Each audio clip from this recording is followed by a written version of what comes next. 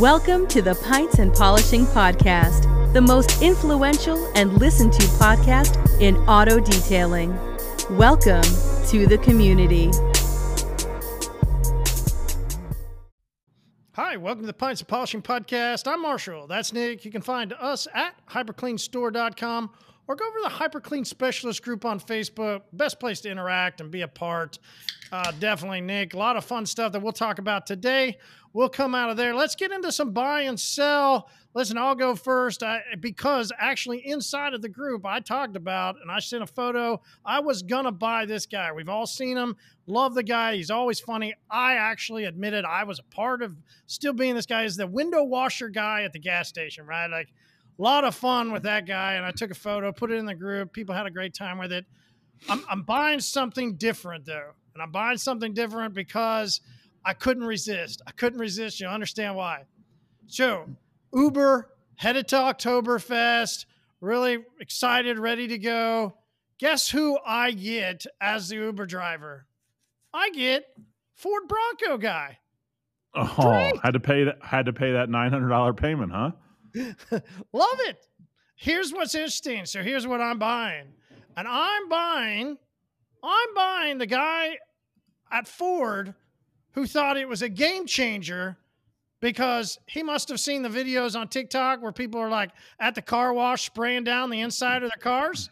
Because here's what Ford Bronco guy tells me, because we're in a Badlands edition, and I'm looking at this interior and I go, interesting interior you got here. Oh yeah. It's so that I can just hose it down and rinse it out and ready to go. Well, that's the original Jeep idea.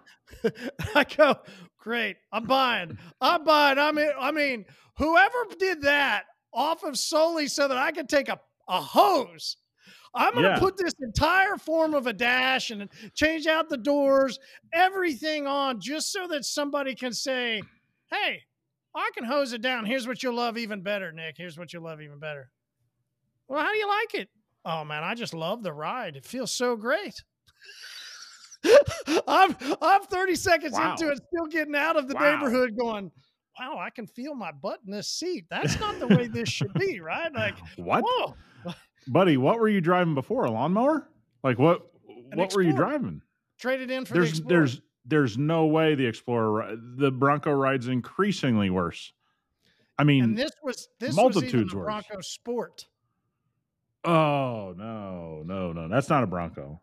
Yeah, no, I'm out. Nope. I would have got out of the Uber. I'd have been like, you're gonna have to stop, man. I'm out, dog. Like you got ripped off here. You don't realize that I'm out. But your Jeep has the plugs in the floor, right? Mm-hmm. Yeah. I mean, it's, that spraying out an interior is wild, but the original Jeeps that I owned, that's kind of the only option you had. There wasn't really any carpet. It was more of just like a hard metal floor. Oh, and yeah. so I talked about completely spraying this whole dash down, electronics and all. Good to go. No way. He did not say that. Wow. How'd you not get out of that Uber and be like, I think we might get in a wreck on the way to Oktoberfest. We're going to have to find another Uber. Thanks, Doug. We're out of here. That's crazy, man. I haven't been in an Uber in a minute though. There is some wild stuff in Ubers. I'm gonna buy this week. So headed down to the NLCS. I literally did get there a couple hours before the game, leave right after the game on a flight. So good trip.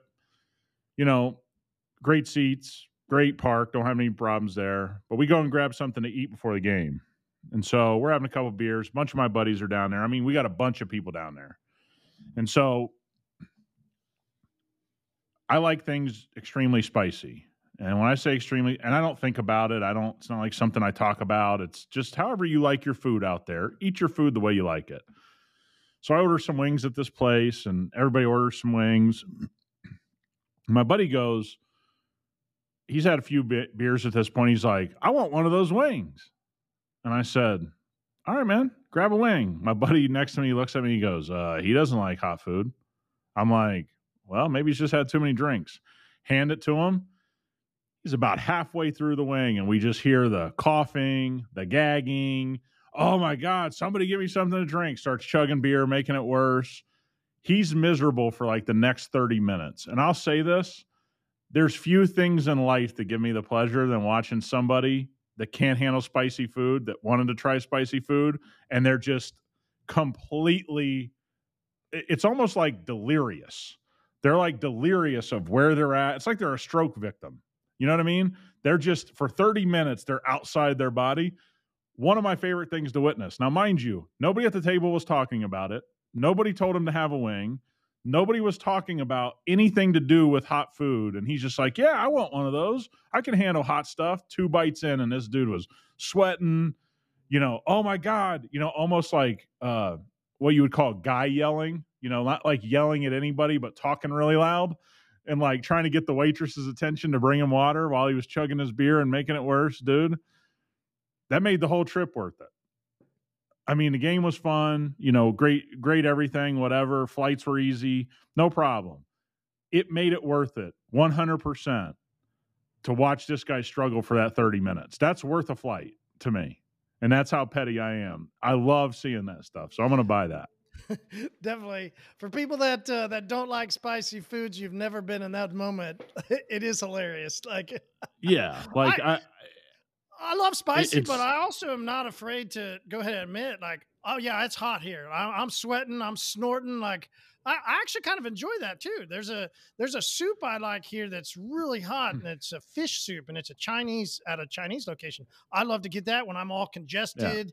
Yeah. I can't. Yep. I don't feel good, and it's just that spice. Dude, have you seen that? Have you seen that farmer going around the internet that when he gets a sinus infection, he goes out to his farm and picks fresh jalapenos and stuffs them up his nose? He like just does it. There's no expression on his face. He's like, if you get a sinus infection, he just cut it right down the middle and goes, boom. And you just got to read these comments. People are like, oh my God, I would die. Oh my God. So look, if you like spicy food, really, really spicy food, great. If you don't, great. People get so caught up on it. And this dude, and we were at the game, and he went and got ice cream because his mouth was still on fire. And so I was making the helmet jokes. I said, are you going to come back with one of those helmets full of ice cream? Is that what you're going to do, like a little baby? So, of course, he comes down, got one of those little helmets. Dude, I mean, this guy ruined his trip over. Now, he was there for like the first couple games, so he was there for like 3 or 4 days. Guys down, a lot of those guys went down. I just went down for the day. Missed the UFC fight, so if everybody's looking for an update, I'll have to get back to you. I'm going to watch them probably tonight. Haven't had a chance yet.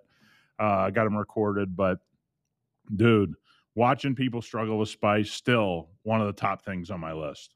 Yeah, absolutely. A lot of fun there.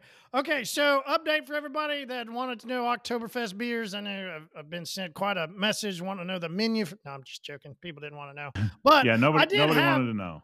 I did have my favorite beer, which is my favorite beer. And I realized when I first drank this beer, I realized at that moment the conception of Fruity Pebbles King had to have happened at that moment, because it's Franz and Skonner Hefeweizen is my favorite beer of all time. And for those of you that know Hefeweizens, well, you know that usually there's a taste that happens at the end of it. While you're drinking, people either have a clove, they sense and they taste a little bit of clove, but the most common is banana. Wow. Bingo. I'm in. I realized this weekend, I went, speechless. Oh yeah, this is why we just went from ghost peppers beer to bananas. Like, you guys got to be stopped, dude. I'm just telling you, like, don't be shocked when the rising up happens. Like, in Terminator 2, the rise of the machines. Like, people are tired of the Fruity Pebbles gang. I hate to break it to you guys. Drinking beers, acting tough. Oh man, I love the banana aftertaste of this beer. So speaking of beers, I did bring another one of your favorites today. This is, I told you I would the other day, Rumpy, Rum Barrel-Aged Pumpkin Ale. How about them apples? Rum Barrel-Aged Pumpkin Ale. How about them apples to me when you're drinking a pumpkin ale? That's an aggressive move. An aggressive move. Coming in at 9%. So later in the episode, I'm not sure. It might be mostly Nick. We'll find out. Might be Loopy. Might be Loopy. All right. So who was Loopy? Let's go through this. We got two not local, but two American companies, or, we've got these Most American now, which is funny, at Oktoberfest. Tesla was there, which was cool. Oh, Tesla at Oktoberfest, and they were claiming most American made vehicles are cooler, right? It was cool. So now it's, if you're more American made, UAW, right? We'll figure all this stuff out. Then which one is cooler? We've got coming from Ford, a muscle car going off road. 2024 Mustang now going to a truck. What do you think, Nick? Man, they're just bleeding that Mustang name. They got the Mach-E, they got the Mustang, then they got the super rare Mustang they're going to be building a select number of, carbon fiber body, I believe. Now it's a truck. I'm sure they're going to do a Safari Mustang. I don't know, man. Maybe just build cars that don't turn the e-brake on the freeway before you keep doing all this stuff. But look, there is some news out of Ford. Bill Ford, obviously, with his name, he's a part of the Ford family and the chairman of the company, basically admitting that if a deal is not right with the UAW, Ford could be no longer. And I think that's probably the first time anybody in that family has used that kind of verbiage. So is that, him trying to get people back to the table? Probably, but you just had more people strike today at the biggest Stellantis plant, and it just seems to be spreading far and wide now. So it's going to be really interesting to see what happens here. It will be. It'll be interesting to see if they get to pull together the patent that I guess GM just filed for a wireless trailer connection. Now that's pretty cool. Why not? Why not? Yeah. Why not? I mean, we don't have any problems with trailers flying off cars as it is. Let's just, see what we can do to make it even more robust, since we haven't figured it out very well now. Because I'm sure in your career you've seen a few trailers fall off the back of trucks at this point. Hey, listen, I have, but maybe down the rung a little bit from watching somebody choke and gag and sweat off of hot foods is watching somebody try and back up and get into a trailer, right? Yeah.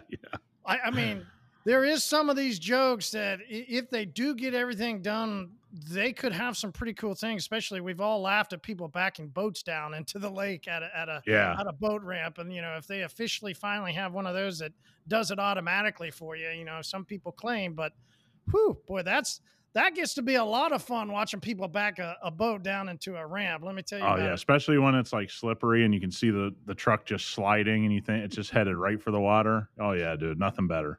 Well, or the boat's just going sideways this way, and then they get it going sideways back the other way. Just keep jackknifing both ways. It's like, dude, just let's straighten her out, start over. Yeah, dude, it is funny. All right, a couple posts out of the specialist group, which is fun to see. A lot of progression happening while others are, claiming stuff and this and that. Like, we're just seeing steady progression out of a lot of people inside the group that I want to, just talk about for a second. It's cool to see Justin. We got Dale. We've got Brian. These are some posts, and these are some guys that are using HyperClean coatings, and they're having a lot of great results, not only changing what their customers have been experiencing from other people, but also changing and progressing their business. This is what comes out of Justin's post. He's really been progressing there in Colorado, getting people to get on his winter prep package. So that's a great package. There's other people that ask about, hey, what to do going into winter. A winter prep package is really a great option for somebody if you're looking for that. Hey, how do I not, lure's the wrong word, right? Like maybe recapture into your business or get them back in, a winter prep package. You guys don't have that in Vegas, I guess. It's more of but we have summer prep here, because remember, the harshest part, for customers' cars. So we stack a lot of things in the springtime as far as, getting 1, 2, 3, and 5 year coatings on cars, pre-summer, protect from the heat, protect from the UVs. So yeah, if you're in a harsh winter area, I'd be hard pressed to say you should probably be the busiest before winter. Honestly, like we should be busiest before the summer, because summer's so harsh here. If you're in a winter area that gets salt and all this kind of grime, hard pressed to tell me you should be busier in the springtime than in the fall. I mean, I would assume for a lot of guys, if you build this right, your fall could be just booming. Well, and we had, UNCM detailing. He asked, hey, headed into my first winter. Right. So I can appreciate that he's saying this is my first one. So he's not sure what to expect. Now, if, for instance, this would kind of be where you say, hey, best thing to do would go work for somebody for a while. You could begin to understand the landscape. You could begin to understand, how to go through into a winters. But he was probably like me and just jumped straight out. Sure. Jump business, right? I didn't have a clue what to do in my first winter except starve, and that's when I decided to get into power washing. And it's like, okay, I can't just have this equipment, sit idle at night. I can work during the night. It's okay with me. Yeah. Maybe a thing is like what Dale posted. Dale did a new to me type package for somebody, because there are people still getting cars, and being able to upgrade somebody that just got a new to me vehicle that might say, hey, I just need a sealant. Well, using Uno like Dale did to upgrade them, using Uno or Dos as a, winter package, this is the right time to go after them.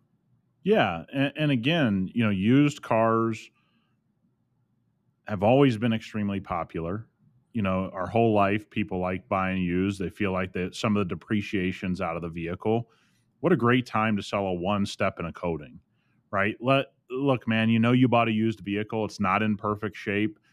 That is tougher for some new car sales, right? To get them to understand they need a quick polish and a coating. That's a very different type of human being. But when somebody buys used, be like, this is a great time to say, hey, make the interior yours. Let's go through a full steam clean and a revive and get everything brought up to spec, for you, and get this to be not only new to you, but probably better than it was new to the person that bought it new. And so I think going after those used cars, you're looking at used cars still average price $40,000 to $60,000 now for the cars people want. That's not chump change. Great time to sell somebody a $400 to $1,000 package to get them, new to me, but better than new, period, by getting a one-step, a coating, and a nice interior deep clean. I think that'd be a great package.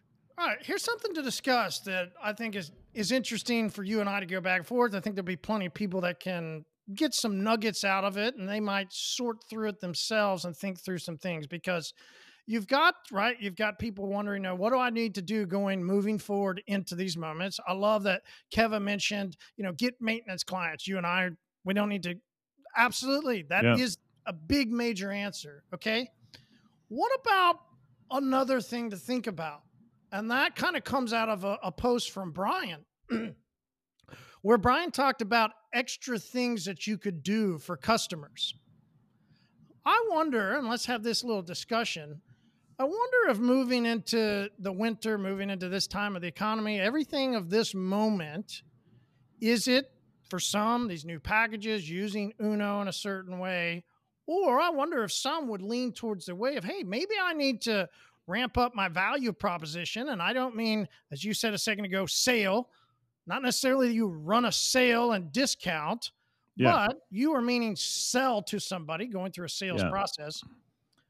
I wonder if there's something we could do value-wise for the customer, where Brian was talking about adding on. Maybe that's a add-on of, he mentioned, changing wiper blades, but that's only going to go so far. I wonder if it's add-on glass as the ceramic coating you put on the windshield. Some people will add on, a service like rims. What do you think? Is it add on a service, or what about a trinket?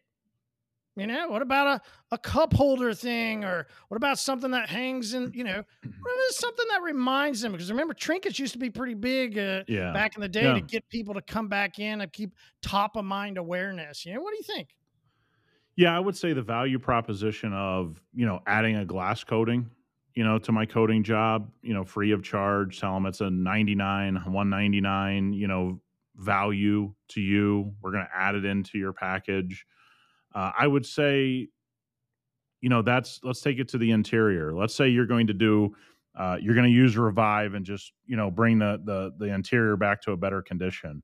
What if you add a steam cleaning for free? Now, mind you, I'm not talking about extracting seats or anything like that, but steam helps you work a little bit quicker anyway. And you can say, this is normally a $299 upgrade. We're adding in a value for you. We're going to go ahead and do a deep clean service. That's a way you can add. Because remember, if you already have a steam cleaner and it's just sitting there and it makes you more efficient if you use it, you're giving them extra service, but you're not really doing anything but adding a little bit of, distilled water into your steamer. You're not really doing anything that's hurting you from a time value perspective. When you get good with HyperClean glass, you can put a glass coating on the windshield in a very short period of time, but it's very beneficial to them. And so I think you look at those things. I'm big on the value proposition. I'm not so big on trinkets because, look, if you're going after high value individuals, the odds that they want trinkets in their car is about 0% from my experience. So I'd be careful of going that route because you're probably going to be doing business with a certain type of customer that most of you are always complaining that you want to get out of. So high value customers, look, you've done a business with high value customers. Do you think any of them wanted an air freshener hanging from their rear view or anything like that? So I think that's a little bit tougher, but I do like, the value proposition of adding something that doesn't cost you a bunch time-wise or product-wise. So let's go over that because you're right. This becomes part of that differentiator of who's our customer base and what we're going after. Absolutely right. I'd go 0% of my influential high-end customers wanted anything into their vehicle. But if they're the 1%, then how many of them are there actually in my area that I could control, right? Like control meaning I didn't have any other detailers going after them. Okay. Yep. For most detailers, I would say listening probably see that to themselves. They don't have a business that is completely saturated with 1%ers. Yep. They mostly have the middle-class type person who might like a little air freshener, right? That sure. person might like something that would add in. This becomes, that part of what we talk about this. What are you attracting? Who are you attracting into your business? And this becomes that dialogue. There's no right answer. There really isn't if that's your customer, except maybe, right? Maybe the game change for this moment isn't adding something in, but it's maybe being the guy that never misses. Maybe it's not that you're adding, but maybe it's that you never miss and you're always talking to him. You're always reminding him of stuff. You're always giving him something that is valuable, that's information, and maybe take you a little bit more work. Yeah. But isn't actually it's more service, right? It's more of providing a customer service experience, right? People think about, I'm going to leave a business card wrapped in a towel and all these things and they view that as customer service, where what you're talking about is more customer service on the educational side. I'm going to be around, I'm going to talk to you more. Maybe I'm going to send a few text messages. Maybe I'm going to follow up a little better. Maybe I'm going to have an email program, maybe whatever the case may be. I think this is the time, if you're out there thinking through this, is what's the right position for you to be in, right? Are you just adding these little trinkets in because you saw it on social media or because it's well thought out for your customer base? And when you actually leave those in there, 95% of people say, oh, this is the greatest thing in the world. If they're not saying it's the greatest thing in the world, then they don't think it's the greatest thing in the world, right? So this is where you have to look at yourself, what you believe, who you're trying to attract. And again, because so many people reach out to us about how do I do business with a higher level type of client, whatever that it means in your area, every area has a higher class of person. If you're trying to get into the higher class, the only thing you can pass on is they don't like trinkets. That's the only thing I know. So I'm not saying don't do it. If it works for you, that's great. If you're also saying you want to do business with a higher class of car owner, they're going to hate the trinket, and it's going to actually upset them at some point and be like, Jesus, I'm tired of throwing this stuff away. So you got to make the decision and just stick to it. you could do like odor neutralizer spray. You could do a lot of things to add value to the people you're doing business with now. So I would go the route of just adding value through a tiny bit of an upgraded service rather than worry about a trinket. Yeah, I would agree with you on that. And I love this too out of Adam. Adam said that he uses HyperClean coatings on his cars, and then he says he loves them as much as his customers do. And here's the last point of this little part that I wanted to talk about is maybe what some people need to do when you're talking about that value proposition is you need to put HyperClean coatings on your own car. You need to be as passionate about your own vehicle and the way you take care of it and what you do as what you're expecting and trying to sell or teach or educate or provide the service that you're trying to give to your customers. When you believe in it and when you believe in something, you always talk about it. You always tell other people about it. You always find a reason to do it, right? Yeah, so, you'd be surprised how many people run a PPF shop and don't have PPF on their car. You'd be surprised how many people run a coating business and don't have a coating on their car. I mean, that's been historically something we've seen our entire career. The best part for me was the first coatings I ever put on cars, I was on a conference call with a bunch of people putting it on my car in my garage, right? So I knew the realities of coatings from my experience, as well as putting it on, cars in my household that even I wasn't driving, and seeing how it made it easier to maintain and it stayed cleaner longer. And so I got that experience. There's a lot of guys that don't ever get that experience on their own stuff. And if you have team members, you should absolutely pay them to work on their own vehicle when you have some downtime, work on their own vehicle, put a coating on their car so they believe in it.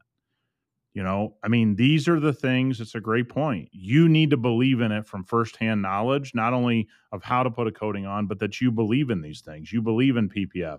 If you run a tint shop and your car's not tinted, that seems kind of weird, right? So these are the kind of things that are great to bring up from time to time. Does believing in something add 10% to your bottom line? Right? Oh, no question. It's a great question. And I would say yes, right? I'll go back to something that you said. You say it's, and I always love to go it both ways, is emotion creates motion, or is it motion creates the emotion? Not sure. Yep. Right? Yep. Like both go synonymous together.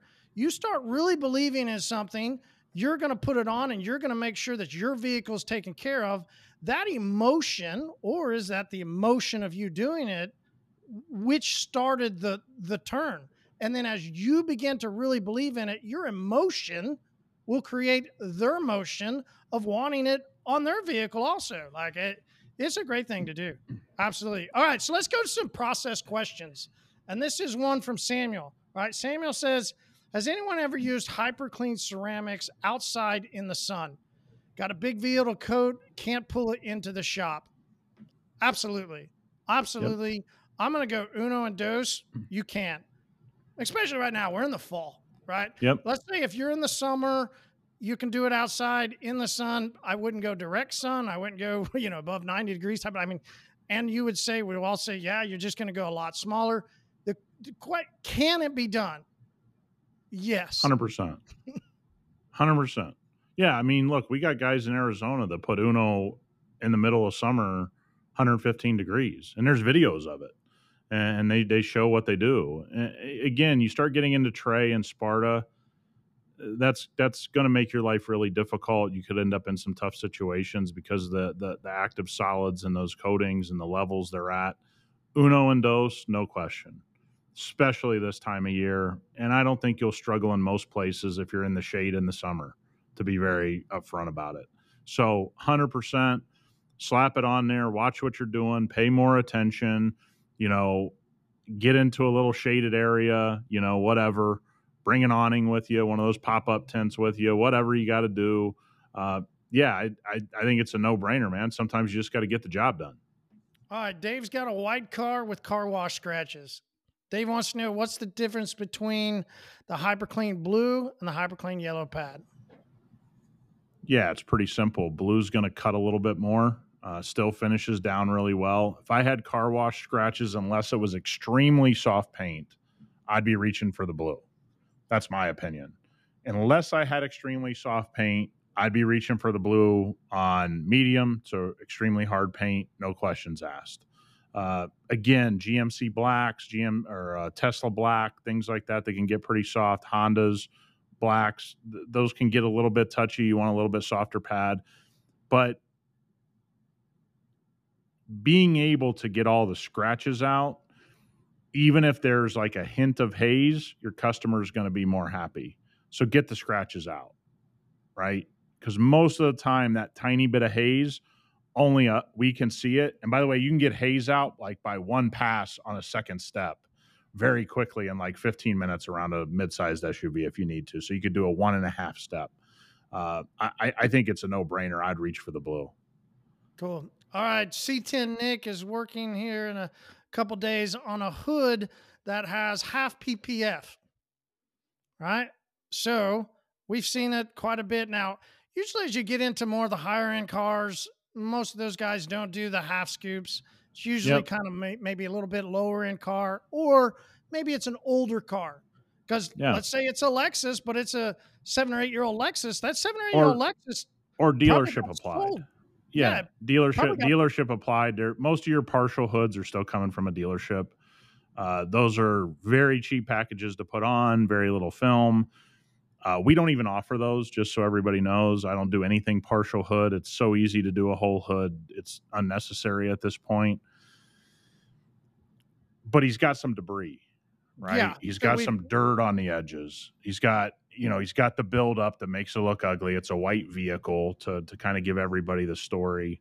This is a really simple fix. Take something like TRX and a foamer if you got it. If you don't, just use it with a sprayer. Take a detail brush, kind of angle it, and start working the edge itself. The key here is when you rinse, you want to rinse back towards the windshield, not try to use your nozzle and go down towards the edge where the edge is, because you'll lift. Your pressure washer will start to lift.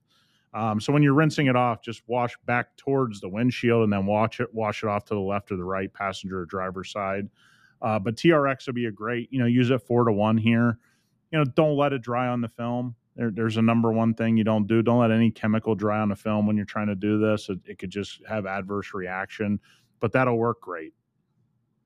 All right. So he was in that part, was trying to get that, dirt or whatever has got inside and trapped in that edge, which is why most of the PPF that wants to do it more to an elite level, they don't ever do halves anymore. It's that full hood. But if we get, as you mentioned, great point, maybe from a dealership, might be a new car that's come from a dealership, great point. Let's say we've got a polish, and that's kind of question 2 that he has, right? Polishing a half clip. What do we need to do? We're taping down. What do we do? No, I'm not taping down. If I'm using a polish, let's just call it a run-in-the-mill medium cut polish. Obviously, you're going to want to keep the edge of your pad away from that. You can tape it if it makes you feel more comfortable. But actually what I would do, especially if it's PPF that's a little bit worse for wear, is I would lightly polish the PPF. You can take some of that contamination and some of those markings out of it. Mind you, I'm telling you, don't use compound on that. Okay. If it's polish, go ahead and polish it very, very lightly. Yeah, you may have some adverse reaction, meaning that you're kind of abrading the top coat. I understand that, but we're talking about something that's worse for the wear, right? What we're probably going to do on this car is we're going to reapply a ceramic coating. So I'd reapply ceramic coating right onto the film, right onto the paint behind it, or, above it, and I'd be done. But if you don't want to get stuff in the edge of the PPF, it is smart to just tape that edge, just to give yourself a reminder. All right. So over the past, 3 years we've been together, you have said a couple times that you believe clay bar is the most misunderstood. Oh, no question. Definitely. Not even Number 1 close. Misunderstood.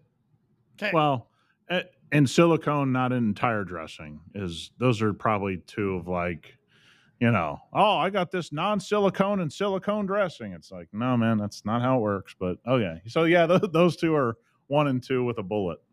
All right. I'm going to now say, I think, well, since we're moving right into Tire Shine, Tire Shine is actually the one that has the most variables to it. It's probably one of the hardest products. Excuse me. Still coming out of allergy season here in Oklahoma. Still one of the most hardest things with the most variables to do per customer, per tire. I was having this conversation with somebody earlier, and let's go through it for a second, right? How many different, not only types of tires, brands of tires, then years of tires, because we've all sprayed Tire Shine on a new tire and we sprayed it on an old tire. So we got the variable of age, right? Then we got the variable of the molding tread, in a sense, you know, as I talked to you about, might have all those different lines right down the might be plain and clean, right? Tires all have different faces in a sense. So you'll also then have the next variable is the preference of the end user, the end customer, the car owner, right? Yeah. So what do you do for a Tire Shine when you have three different variables? Now we understand why you've got to come out with different types of Tire Shines to meet all these different variables. So let's go ahead and jump right into it. It's an exciting day for another product. Actually, two products that we're releasing today.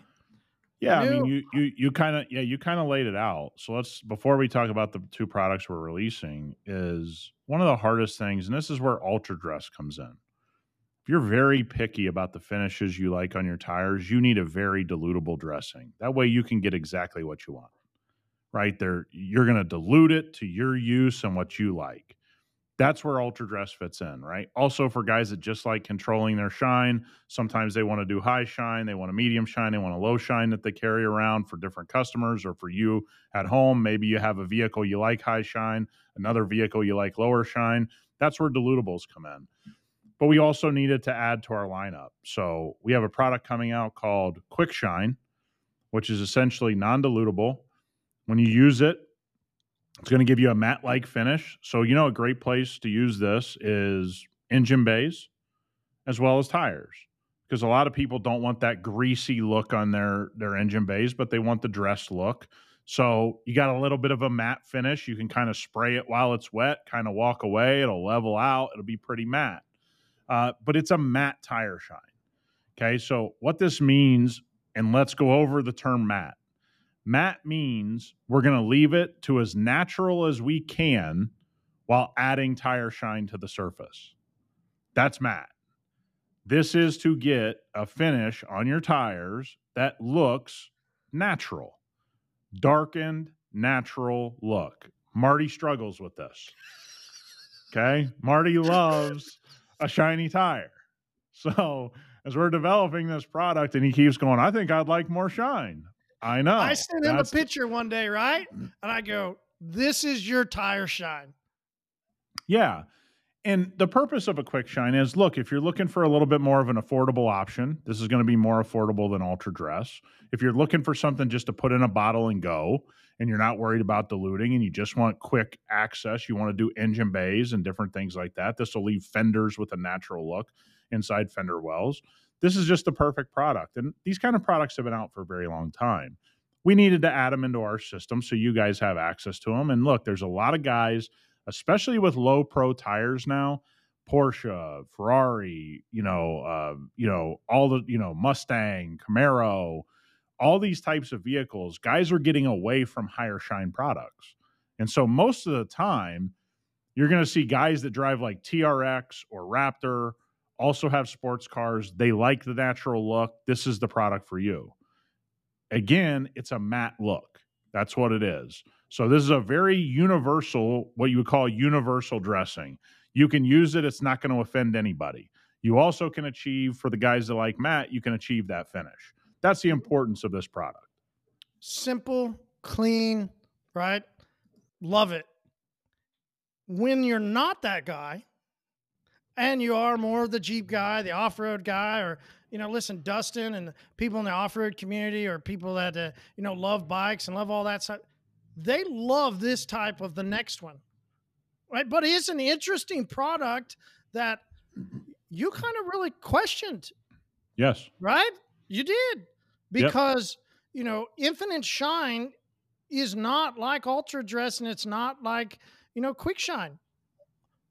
Infinite Shine is a completely different style of tire shine. Yep. And we're happy to release it because I love the way we built it. Part of the reason why some of this Infinite Shine style of tire shine hasn't been popular over, I would say, the last 10 years is because two reasons. One, too greasy, right? Most of the tire shines that might be similar to this, and we're going to, a blue, purple type of tire shine, like they have over the past 10 years and traditionally through the industry been way too greasy. Yep. Yeah, that donut shine, that grease look. We didn't want that, right? No way. That wasn't going to be a part of our lineup. So we wanted to make sure that we didn't have that greasy look to it. We didn't want that. But we wanted a good, clean look. It's got a good shine to it.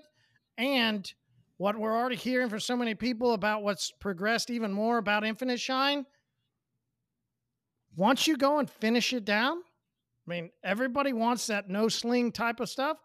Oh, yeah. This is one of those absolute no sling type of products. Yeah. And look, this is a solvent based.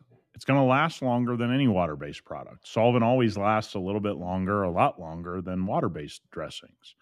This is great for chassis. You guys that have lifted trucks, they want to dress up the chassis underneath. Perfect product for that. Perfect.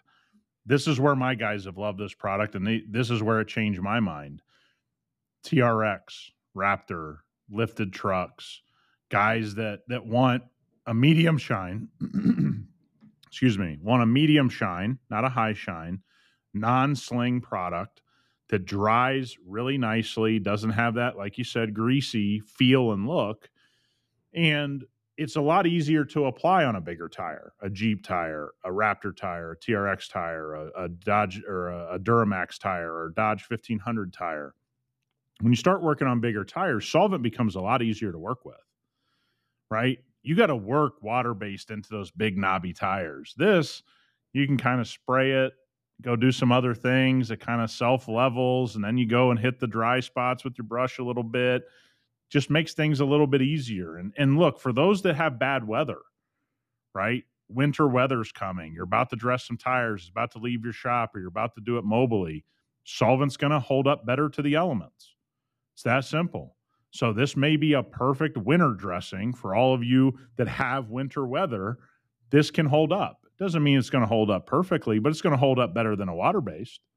And so we've actually been using it a little bit for some of my customers that like a little bit of a medium shine on low pro tires. Man, a couple squirts into your applicator, go around a tire, you're done.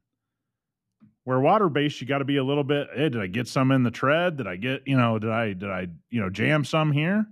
Becomes a little easier. So my guys have become a fan of it. I've become a fan of it through your explanation over and developing something with our team that is something we can be proud of and doesn't look obnoxious on cars, on trucks.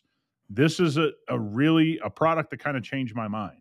Yeah, it is. And that's what I love when we talk about, the yin and yang of you and I, right? Like this was one of those products. It was more of what I'm used to. It was something that you were like, whoa, hold on. Could we really do because I mentioned what it used to be like 10 years ago, right? And I think the comments coming out from some of the people we've sent it to, one was pretty cool. They talked about it. It's not as soupy. There's some of those solvent-based tire shines that are just soupy and they're almost kind of gooey. And they leave those run lines a little bit. And they, it just kind of a headache. If it gets on a rim because you oversprayed it, it becomes really tough to get off or to level out. This is not that. And again, we've probably had this formula somewhat done for like 6 months, 7 months. Yeah, it's something actually like that. one that I sell locally, right? I mean, it's one that I began to build up and began to do with some of my local customers. And then when we brought it into HyperClean, we changed some little stuff. We refined it out. And it's like, okay, there's this part I'd like to change out. You know, there's a solvent we wanted to mix Yeah. with and put in a different type of solvent. And it's like, okay, this is a viable product that, hey, I wonder if it could go out into the industry. Will people use it as the progression of the guys that have kind of come back over to it? As you mentioned, some of Yeah. these off-road guys, they have started to really push it back out into the market. Yeah, and I think the most important part about this is, guys, these aren't the sexiest products in the world. Tire dressing's not the sexiest conversation to have, but it's so great to have more in our arsenal that you can go out and offer into your system. Or if you're a driveway guy and you just love doing your own cars, test a couple of them, see what works best for you. You may always be an ultra dress guy after you test the other two. You also might test one of the other two and go, hey, this is what I've been looking for, right? And so that's what I think. And the thing about Quick Shine, to go back to that I really like, is we found a way to get it more matte while still having some thickness to it. A lot of times when you use a matte shine or you dilute something down, you get a little bit of that wateriness. Yeah. And we've really taken care of these with the use in mind. What do we want out of the usage? Because we are one of you. We do detail cars. We do care about the use problem that we've all faced, like you said, with streaking or, soupiness with a solvent based. So I think what you guys are going to find, it's going to be hard pressed to go to any brand and find 3 tire dressings that have the user experience that ours have. And that means a lot because, again, pretty much for the entire year, we've been using these in my business. And a lot of people will be like, that's overkill, but it wasn't overkill for us because we did change them quite a bit month over month to get where we're at today. Mm-hmm. Absolutely. And that's what's been fun about sending stuff back and forth from, we did it, today of Nick goes, you're kidding me? And I'm like, what? I thought this is a completely different product, right? But it was like, here it tested out great, but then it gets over into the, to your dry environment and you're like, no, this ain't working. I'm like, God, it worked great here. So is the, and that's what we're like version 72 on that product that we've been trying to develop. So we're something completely unrelated, but yeah, it is the fun part. And look, because you and I are both kind of impatient guys and we want to get things out, one of the things we've had to really work on is just because something seems good enough, you can't release it. You got to get it to great. And I will say this, of the 3 dressings that we have, there's not a single one that we don't keep in stock in my business. And I think that's the ultimate compliment from me and to you guys over at HQ and what you're doing and all the back and forth. It makes it worth it. It's a little overkill at times, there's no doubt, but this is a great group of dressings now that you guys can do any project that you have for yourself or for customers. It's awesome. All right, inside the specialist group, I recently did a poll looking at who uses rinseless, what's their habits like. I think a new poll that I'm going to do, and I think these are fun to just kind of see who does what, is I'm going to do a poll on SEMA, right? Like, who's going? Who's excited? Do you go every year? Do you never go? Right? Try and get some understanding of what's going on. And I'm curious. SEMA we're now getting really close, and next week it's interesting to see what people are putting out on social media. While Ford is apparently the game changer with the Bronco, now you can completely clean your car a different way. There's brands that are posting, game changer, right? Launching at SEMA. Every SEMA, there's a game changer. Just as there's somebody that's going to fight somebody else at SEMA inside the detailing industry, there's also always a game changer. I mean, it's just interesting. I didn't know the game needed to be changed every year by a certain same couple companies that seem to be completely changing their game every year. So, it's not just the game changers. It's also interesting to see who's peacocking, right? It is. We've built this massive, massive thing you can come look at, right? Come to our booth. It's massive. We're sharing with somebody else. I guess we couldn't afford this, but it is massive. And, Yep. please come check it out, right? It's interesting to see moving into SEMA, not only the peacocking, not only how people are changing the game, but also it's going to be interesting to see, well, who's at different booths, right? Who has influence, who doesn't. These are some of Yep. the things let's dive into. So, okay, let's start off with just game changing of SEMA. Oh yeah. Oh yeah. I mean, you're going to change the game by bringing a battery polisher, is my guess, is one of the big releases. I don't know. That's been done by the biggest battery technology company that exists. Kind of stole some heat, stole some thunder from a lot of companies last year or within the last year. I think it's a little bit outdated. People that think that SEMA is this driving force of a great release date.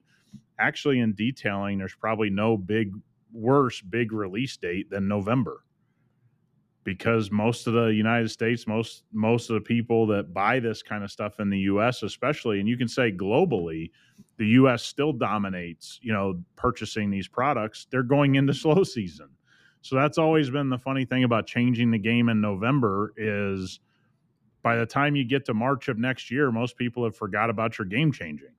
And so it doesn't seem like people have caught on that a lot of companies have just started doing their releases and using SEMA a different way. But yeah, there's always, look, if you're going to pay the amount of money these companies are paying, I understand, let's release things for SEMA, but it's a little bit outdated in my opinion. So when we released Sparta, I specifically wanted to change some stuff, and I did not want to be a game changer. You remember? You're like, what's your deal with that? And I'm like, listen, dude, I don't want to talk. We're not changing the game. We're not. Yeah. It We're just seems releasing to be- something reputable. Yeah, it just seems to be the thing that everybody wants to put out because we're going to SEMA. We're now going to change the game. Like, why does the game need changing? What? Yeah, just do your best, right? Like at the end of the day, I think a lot of guys have caught on to this. Look, I said this about a bunch of big booths last year that I sent video and proof of multiple pictures, multiple days of guys spending $100,000 on a booth, and nobody was in them the whole week. And I got multiple timestamps and multiple videos, and I'm not trying to shame any company. I'm glad they're spending the money. I'm glad that SEMA's still a thing. I have to say that so much because guys think that by telling the truth of what goes on, that you're hating on people that spent the money. It's the exact opposite. I want it to be well attended. I want it to be massive because guess what? I live my office, my shop is literally like a block away. So it doesn't do me any good to root against SEMA. But the reality is this year doesn't seem like there's going to be a lot done about the attendance issue and the detailing part. I hope I'm wrong. But you and I have talked to plenty of people that are like, don't want to go. Oh, God. Oh, we'll see. I mean, we know people that are only going to go there for a day because of last year. They're like, yeah, I'm going to fly in on Tuesday. I'm out Wednesday evening. It's like, what? I mean, it just wasn't thought about 5, 6, 7, 10 years ago. I mean, people came for the whole week, man. And it was a whole to-do top to bottom. And it's just not that way now. Thoughts? I mean, if is that a tale? Is it just coincidence? Is it, hey, listen, economy, you can never always have everything up. It's just a natural flow. Yeah. I mean, look, I think everything, COVID changed the behavior of everybody, changed the behavior of us as a company or me as a company here in Vegas. It changed everything. Everybody or everything? That's where I think there's the interesting discussion is who still lives in the previous times and is always still trying to grasp onto what was. Well, yeah, we've kind of talked about this. I mean, you go back to, podcasting at shows. It was really cool for a few years. Now it's kind of corny. Things change. Now they've moved over to some shows are just, now you got a special room. Now we're going to give you a special room to record out of. Yeah. And like I said, it's okay that it had its time and it's okay that time has passed. Like I told you last year, there was a real thing going around the detailing side and again, I didn't witness a whole bunch of this, but where, people had a booth and they had 4 guys holding a microphone talking at people that were supposedly sitting there, and there was 2 people sitting there. But you have 4 guys with microphones 3 feet away from the people. And it's like, hey, man, you can audible out of that. I know that was the plan, but how about we just get back to be human beings? I think there's been a lot of trial and error on things, which I completely appreciate as a company. You got to try some things. I'm hoping we see some audibles this year. Look, for us, for me individually, SEMA's great because starting tomorrow, I have people coming in for meetings already, and SEMA's not even here. These guys are going to be here for 2-week periods. Some bigger companies are going to have guys here a week ahead of time. Guys will be coming into my shop, flooding into my shop. I'll be able to sit and have meetings with high-value individuals that work for big companies and are decision makers. So SEMA works out great for you and I, right? Because literally it's a block away from my office, and we're ready to go. And so I hope it continues. I hope people still attend, but I've had to think of SEMA way differently for a variety of reasons, because it's also, what do you want to be associated with? Who are you going to stop and have a conversation with? Because now you got to figure, a lot of people have drawn a lot of dividing lines and things. We only do business with these people, and we're not going to do business with these other people. And will that change? I think the economy is going to change that attitude pretty quickly, but will that be apparent at SEMA this year? I don't know. Yeah. Well, what will be apparent is when I make that post and people will go in and they'll say, hey, I'm going to be there. Listen, we do want to walk the show, right? We do want to point out why people do certain things, why we talk about stuff. So definitely go into that post. Let's talk. Let's see where you're going to be. And we'll walk around the show introducing people to really the front line of why we do business the way we do, why people do business the way they do. That is an interesting part of SEMA that not everybody thinks about, is when you are out there, listen, it also is a great way to see the way people do business. Yeah. I mean, and another word is reputation, how people control their reputation, I always say this. Last year we had a ton of meetings, and I can tell you not one of those meetings took place at the people's booth, because most decision makers aren't hanging out in their booth. And that's probably been the case for a decade or more. Many of these people are coming there specifically to have meetings. So let's say you're an executive of a film company. You're rolling into SEMA and you have a meeting on the hour every hour for 3 days. You're not sitting in the booth waiting for people to walk up. But the people that are at the booth waiting for people to walk up are usually reps or whatever, but all the decision makers are kind of away from the booth. Like, I don't know that I saw a single film company have a high decision maker sitting there all day. Never happened. But this is where you get into, you have to understand that a lot of those men and women are controlling their reputation. They're not going to be seen at the booth. They're going to take meetings off the books, over here at this restaurant, over here for lunch, at my shop or whatever. And that's really them controlling the reputation of who they're associating with.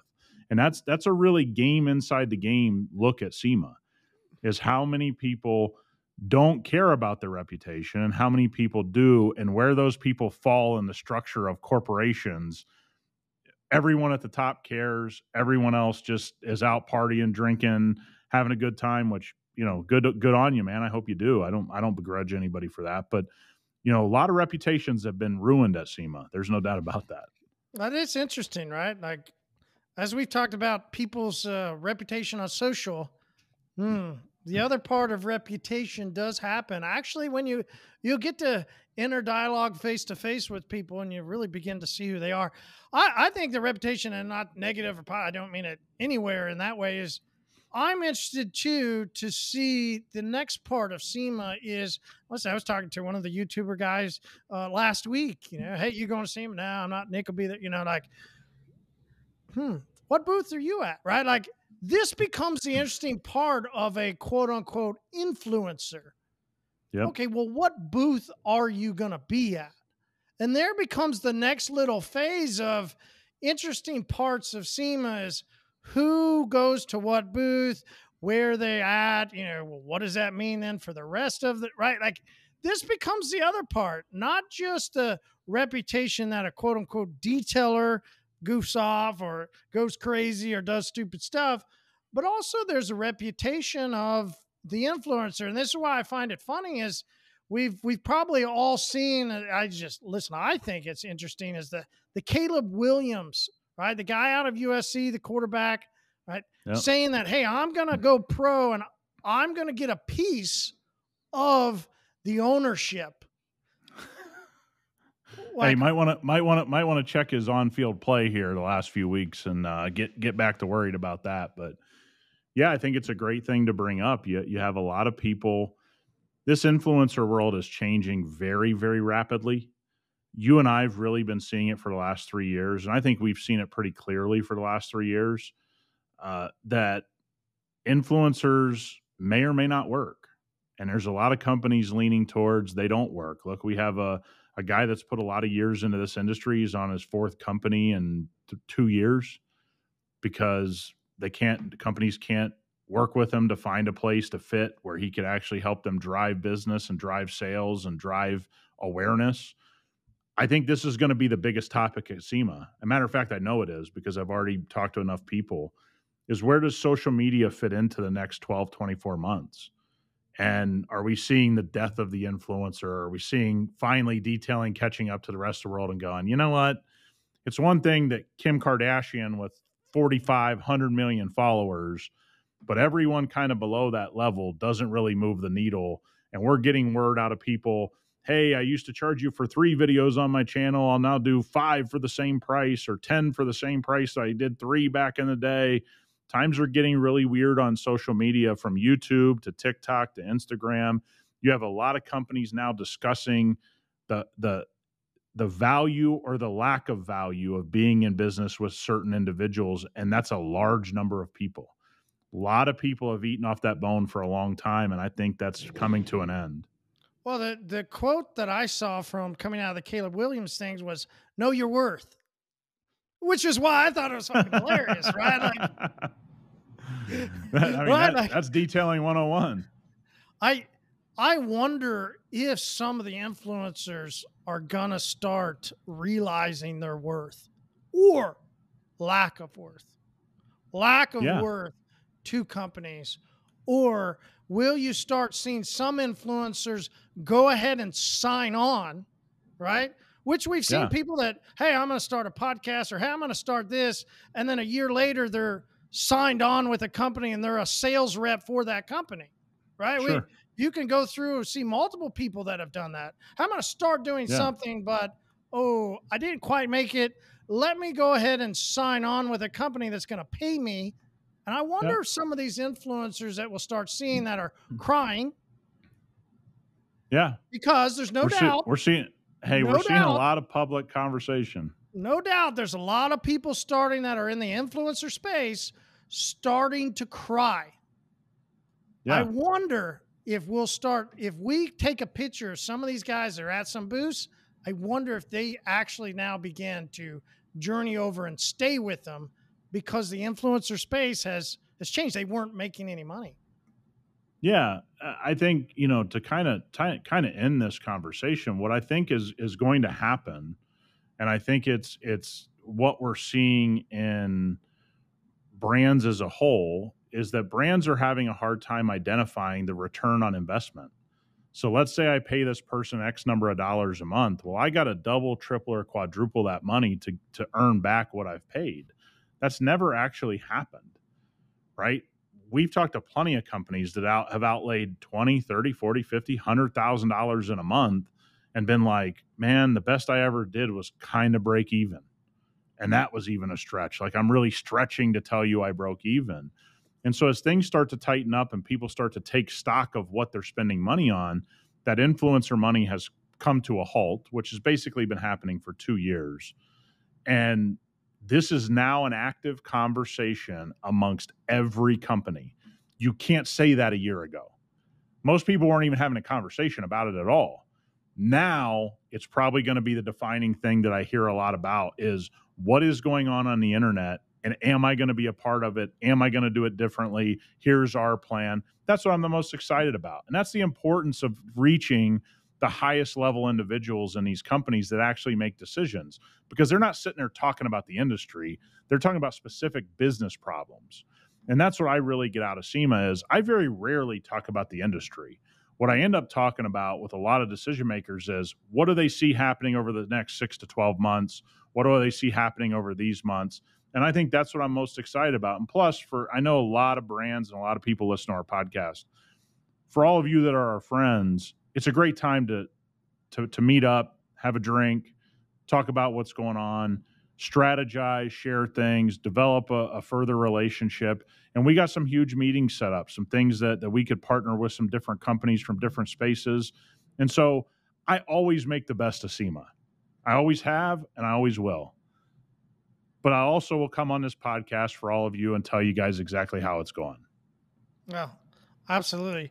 You mentioned something a second ago, and for everybody that is going to SEMA, you mentioned about guarding your reputation. Maybe it's the amount that you consume, whether that's food or beverage, right? Plenty of people that overconsume some other types of things, not just beverage, that might get them into trouble. Let's think about for a second, if we're not going to SEMA, there's some wisdom in guarding our reputation. And it's not just about the actions, not just about that. It can also be the things we say, how we say them, whether that's to customers, whether that's to brands that are our vendors, whether that's just to friends or people that we know, right? Guarding your reputation. Listen, this comes with a little bit of a sensitive subject for some because they go, listen, I can speak my mind. Hey, freedom of speech. I can say whatever I want. Is there a trade, though, of freedom to, well, commerce? Yeah.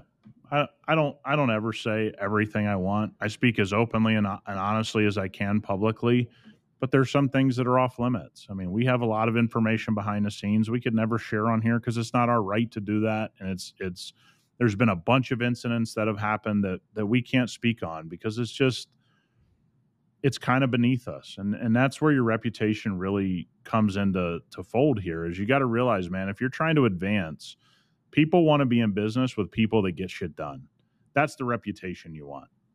If you speak bluntly, but you get shit done, which I think is the camp I fall into, people are going to love being in business with you. If you speak bluntly and you don't get things done, you're going to have a harder time in life. It's that simple. And that's where we get into this talk of reputation. And a lot of guys over a lot of years that I've been doing this have not guarded their reputation. Therefore, they get cut out of business opportunities. And the only thing I want to be known as is a good guy to be in business with. If I can always be a good person to be in business with, I'm always going to be able to get the meetings I want to get because people are going to say, hey, this guy is good to be in business with. And that's the reputation you ultimately want in business, in my opinion. So wisdom in guarding what we say, because there's a lot of us that, listen, it's not like it's roses. I love the people that their life is completely roses. They only talk positivity, and positivity is 100% their life. And there's always, Vegas clear skies with like San Diego 70-degree weather, right? Like, great. Happy you guys get to enjoy this like fictitious land. Yeah. But yeah, for sure. I live in Oklahoma, right? Or I live in West Virginia, or I live in Utah, or I live in, right? We have a lot of shit. There's a lot of crazy things that go on, right? Not that it doesn't happen, but I think people can understand my point.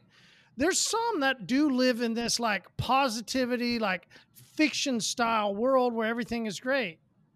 You and I don't live there. And you mentioned, though, that you have to sometimes speak bluntly. Yep. There becomes a little bit of a buffer, though, between things that we're thinking in our mind, then that buffering that comes out of what we want to say. We've both failed at it many times of not pausing long enough to think about what we're going to say. But how'd you get there? Because you've said publicly you used to have a pretty big temper. Yep. You didn't used to say, the way you talk now, and people have said, inside the specialty group, hey, man, you speak very well, right? And you do. But you had to progress to that moment. What was some of that like? If we're somebody that is curious about guarding what I say and how I say it, they might start thinking, okay, I could see there's some times that I've said some wrong things. Yeah. How do I get to that point? Well, first of all, I still say wrong things. So you're never going to bat 100%. It's just about getting that batting average up, huh? I just get the batting average up for me. For me personally, man, I always want people to know where I stand. I take a lot of pride in that personally because I think there's so many people that talk in political correct speech and don't get things done and become very hard to be in business with. And look, we have some of these people we deal with at HyperClean and at VR, and I had conversations with several of them in the last couple of weeks, and they're just not great business people to be in business with. Maybe you have to suck it up and eat it because they're valuable in some type of way to your business. But I think the world is flipping to what I call a very clear message when you're trying to get into a relationship with someone. Here's what I can do. Like, you'd be surprised how many people tell me, oh, we do 100 5-year coatings a month. Then they switch over to a coating brand, not even ours, and I'll talk to the CEO of that company and be like, yeah, that guy told us he does 100. He hasn't ordered 100 all year. Your reputation's damaged. You may not think it is, but it is. And so how did I look, man, I had to look inside and realize I was making a lot of mistakes. I was costing myself opportunities, and I didn't want to cost myself every opportunity. There's certain people I don't want to be around and don't want to be in business with, and there's a lot of them in detailing that's that way. Doesn't mean I dislike them. I don't even really know them on a personal level. Just means I don't jive with how they do business. But there's a lot of guys that don't want to be honest that, dude, we all got weaknesses. I mean, we all got things we can get better at, and I had a lot of those things I could get better at, and I'm not perfect at any of them at this point. But it was more about, I just kind of always took stock in who wanted to be around me, who was giving me business opportunities. And I've been pretty lucky over the last 7 to 8 years, 9 years now, probably. The biggest companies with the people that I respect the most have always offered me opportunity. And I come back to, I never lied to anybody. Like, I never said I was going to do this and didn't do it. Right? And that's what I care about with my reputation. I may have failed at some things, but I didn't outright lie to somebody, and I can show them where I tried to do something, or, hey, look, I did this, but it didn't work out. Here's why I did it, because you're not going to succeed at everything. But I think we're getting into a culture now where people are tired of the PC bullshit. They're tired of guys that sugarcoat stuff. They're tired of the over-promising and under-delivering. They're tired of a lot of things. I think this is what you see in the web space. This is why we've been so on this for the last 6, 7, 8 months is, man, the things coming out of the web space is a bunch of people over-promising and under-delivering. A bunch of people. And it's getting to a point where people are sick and tired of it. And so if you're honest and you're respectful, I don't think you'll ever have a bad reputation. Do you have people that don't want to be around you because they don't speak that way? Absolutely. Absolutely, Marty. We know that happens. It happens to me. But I have to be okay with it at a certain point and go, I'm just not for that guy, right? I didn't speak horribly to him. I wasn't disrespectful. I just spoke very directly. That's not how he wants to do business. It's all good. All right, I think you just understand that that's what's going to be. Absolutely. Let's think about something for most of us are listening would like to think that we're honest people. Sure. Right? I think most of us would like to think that we're honest people. When do we become dishonest? I guess would be an interesting question. Do we become dishonest? Like, are there things that change us that we would want to like fluff up to make us feel or make others think that we're a certain way? Absolutely. This happens all the time. What you mentioned, coatings. It's finances to people that wear certain things. I think if we begin to really dig through the layers of honesty, maybe if we look in the mirror, we're not always as honest as we think we are of maybe why we want something or why we're doing something a certain way. And honesty becomes like sort of like a stake in the ground, like a flag that some of us should stand on. Like, when we say that yes is yes, we mean yes is yes. I don't care if you like the way I said yes is yes. I'm not even concerned if You care the way I say no is no, because Yeah. you're right. There's people that have talked to me and they go, listen, I'd rather talk to you because Yep. I'm not, they for some reason don't like to fall into your camp. They don't like Yep. your black and white mentality. I'm Sure. a black and white guy too. I do kind of have a little bit more of a, I don't 100%. know if you want to, nurturing is the wrong word, empathetic. I like to empathize with people, understand the way they think, and, talk them through the way they think. It's a different approach. Yeah. But either approach, honesty still comes down to the core feature of you and I. Absolutely. Yeah. And I've had to be okay with that, right? But largely nobody will say that I was disrespectful. They just maybe don't like the way that I speak at times. But here's what I have to live on. Do I have a lot of decision makers in my phone talking to me consistently from a lot of different avenues in my life? Is the answer yes, or is the answer no? If the answer is no, you got a lot of changes to make. If the answer is yes, then maybe you got to look at it and say, hey, there's some people that just aren't going to like me, and that's okay. But I got a lot of people that make decisions in a lot of big companies around the world that do value what I bring, that do value being in business with me, being in business with HyperClean and things like that. Look, we see this really deeply rooting itself in the detailing space, where every company wants to act like we're all friends. I don't think that at all. Plain and simple, I'm trying to win. That's what I'm trying to do.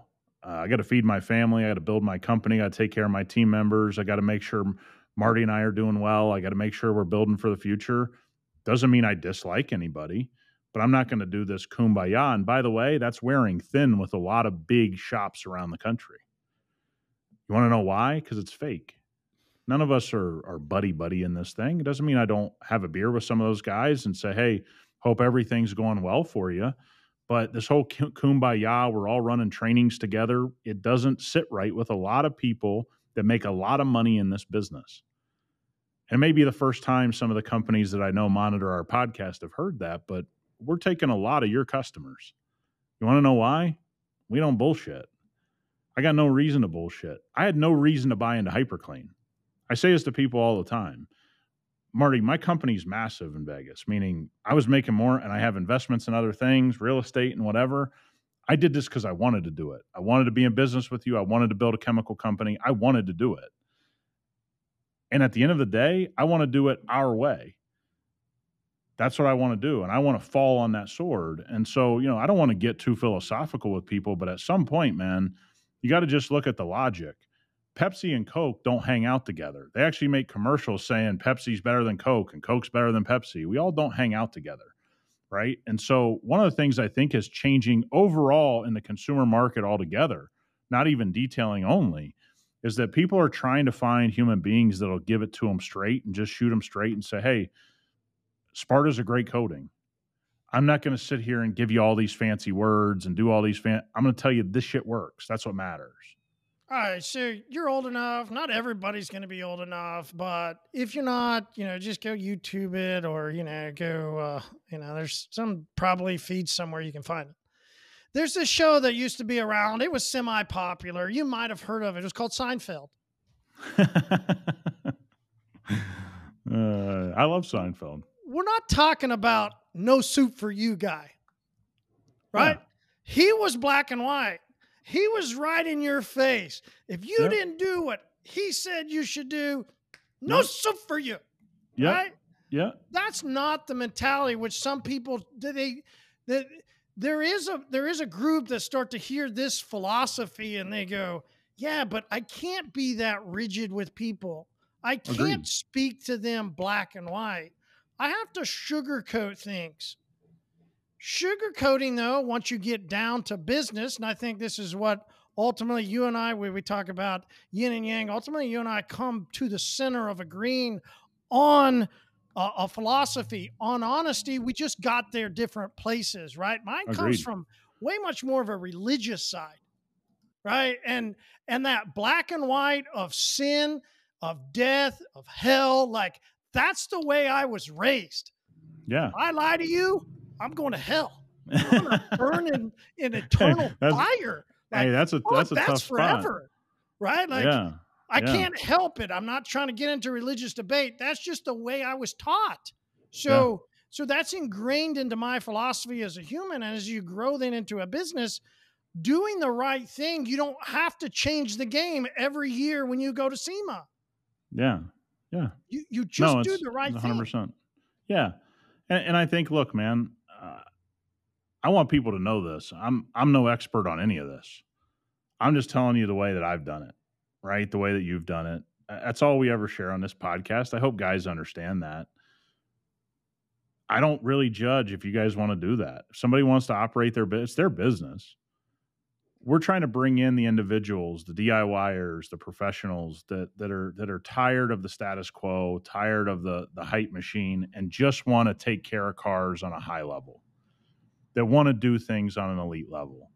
Cool, man. If that isn't you, it isn't you. No hard feelings. Like, it's all good. I think I'll just go back to your circle tells you more about yourself than you're ever going to tell yourself. One of the things that I've judged myself on, do other elite business owners, not just detailing, want to be around me? Do I get invited to things? Do I get invited to events? Do they see me as professional? And if you ask Jess, I get invited to too much that I turn down, and that's a good thing. So you can judge, are you being included in these high-level things as you advance in your business? For you guys starting your business, all you got to do is guard your reputation more than you guard anything else.